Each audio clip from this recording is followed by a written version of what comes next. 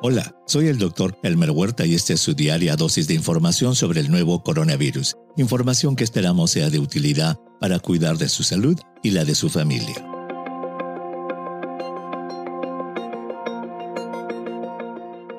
Hoy veremos las últimas disposiciones de los Centros para la Prevención y Control de Enfermedades de Estados Unidos, los CDC, con relación al manejo de los riesgos de contagio por el nuevo coronavirus en personas vacunadas y no vacunadas.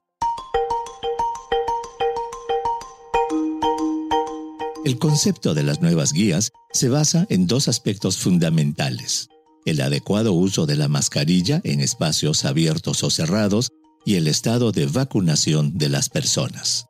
En ese sentido, las nuevas guías especifican que las personas completamente vacunadas ya pueden dejar de usar las mascarillas en reuniones al aire libre con amigos y familiares, incluso si en esas reuniones se encuentran personas que viven en hogares diferentes.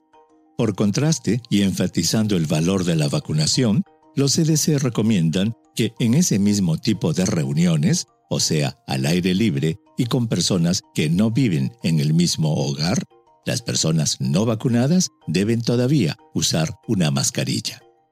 La directora de los CDC, la doctora Rochelle Walensky, dijo durante una sesión informativa virtual en la Casa Blanca este martes 27 de abril, y citamos: "Si una persona está completamente vacunada y desea asistir a una pequeña reunión al aire libre con personas vacunadas y no vacunadas o cenar en un restaurante al aire libre con amigos de varios hogares, la ciencia muestra que, si está vacunado, puede hacerlo de manera segura sin la mascarilla".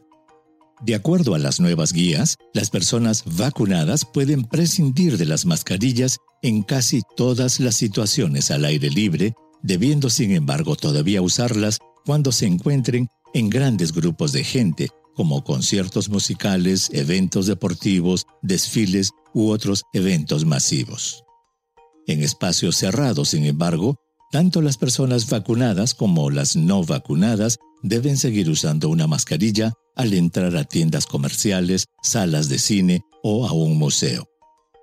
Sin duda, como lo enfatizó la doctora Walensky, estos cambios obedecen a recientes estudios que demuestran que el SARS-CoV-2 es transmitido mucho más eficientemente en lugares cerrados que en lugares abiertos.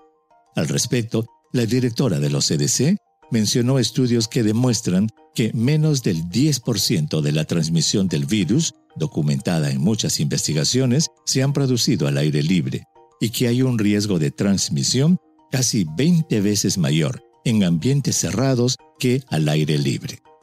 Sin duda, como lo resaltó el presidente Joe Biden después del anuncio, el punto importante es incentivar a la vacunación del público, vacunación que lamentablemente está llegando a su punto máximo de aceptación en Estados Unidos.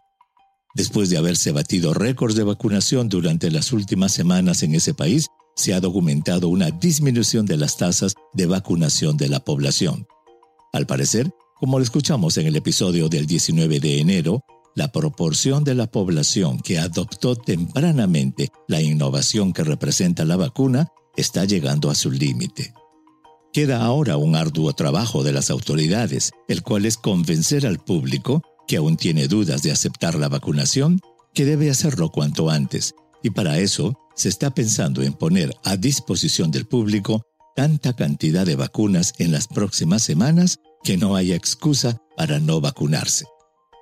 Sabemos que las guías reveladas por los CDC y que estamos comentando tienen mayor relevancia para países con altos niveles de vacunación y que están en plena primavera entrando al verano. Lamentablemente, esa realidad no es la misma en países de América Central o del Sur, en donde la vacunación no está avanzando al rápido ritmo de Estados Unidos, teniéndose además que en América del Sur se está en pleno otoño entrando al invierno. Esos dos hechos, poca cobertura de vacunación y clima frío, que obliga a las reuniones en espacios cerrados, hacen que la posibilidad de contagio sea alta en esas regiones. Debemos recordar, como lo vimos en el episodio del 20 de abril, que el COVID-19 es una enfermedad eminentemente transmitida por aerosoles y en espacios cerrados. Eso obliga que el uso de doble mascarilla, la práctica del distanciamiento físico y sobre todo, evitar organizar o asistir a eventos en lugares cerrados en el que hayan personas que no viven en el mismo hogar sean la norma. Todo eso hasta que la vacunación se acelere. Envíeme sus preguntas por Twitter. Intentaremos responderlas en nuestros próximos episodios. Pueden encontrarme en @Dr. Huerta. Y si cree que este podcast es útil, ayude a otros a encontrarlo calificándolo y revisándolo en su aplicación de podcast favorita.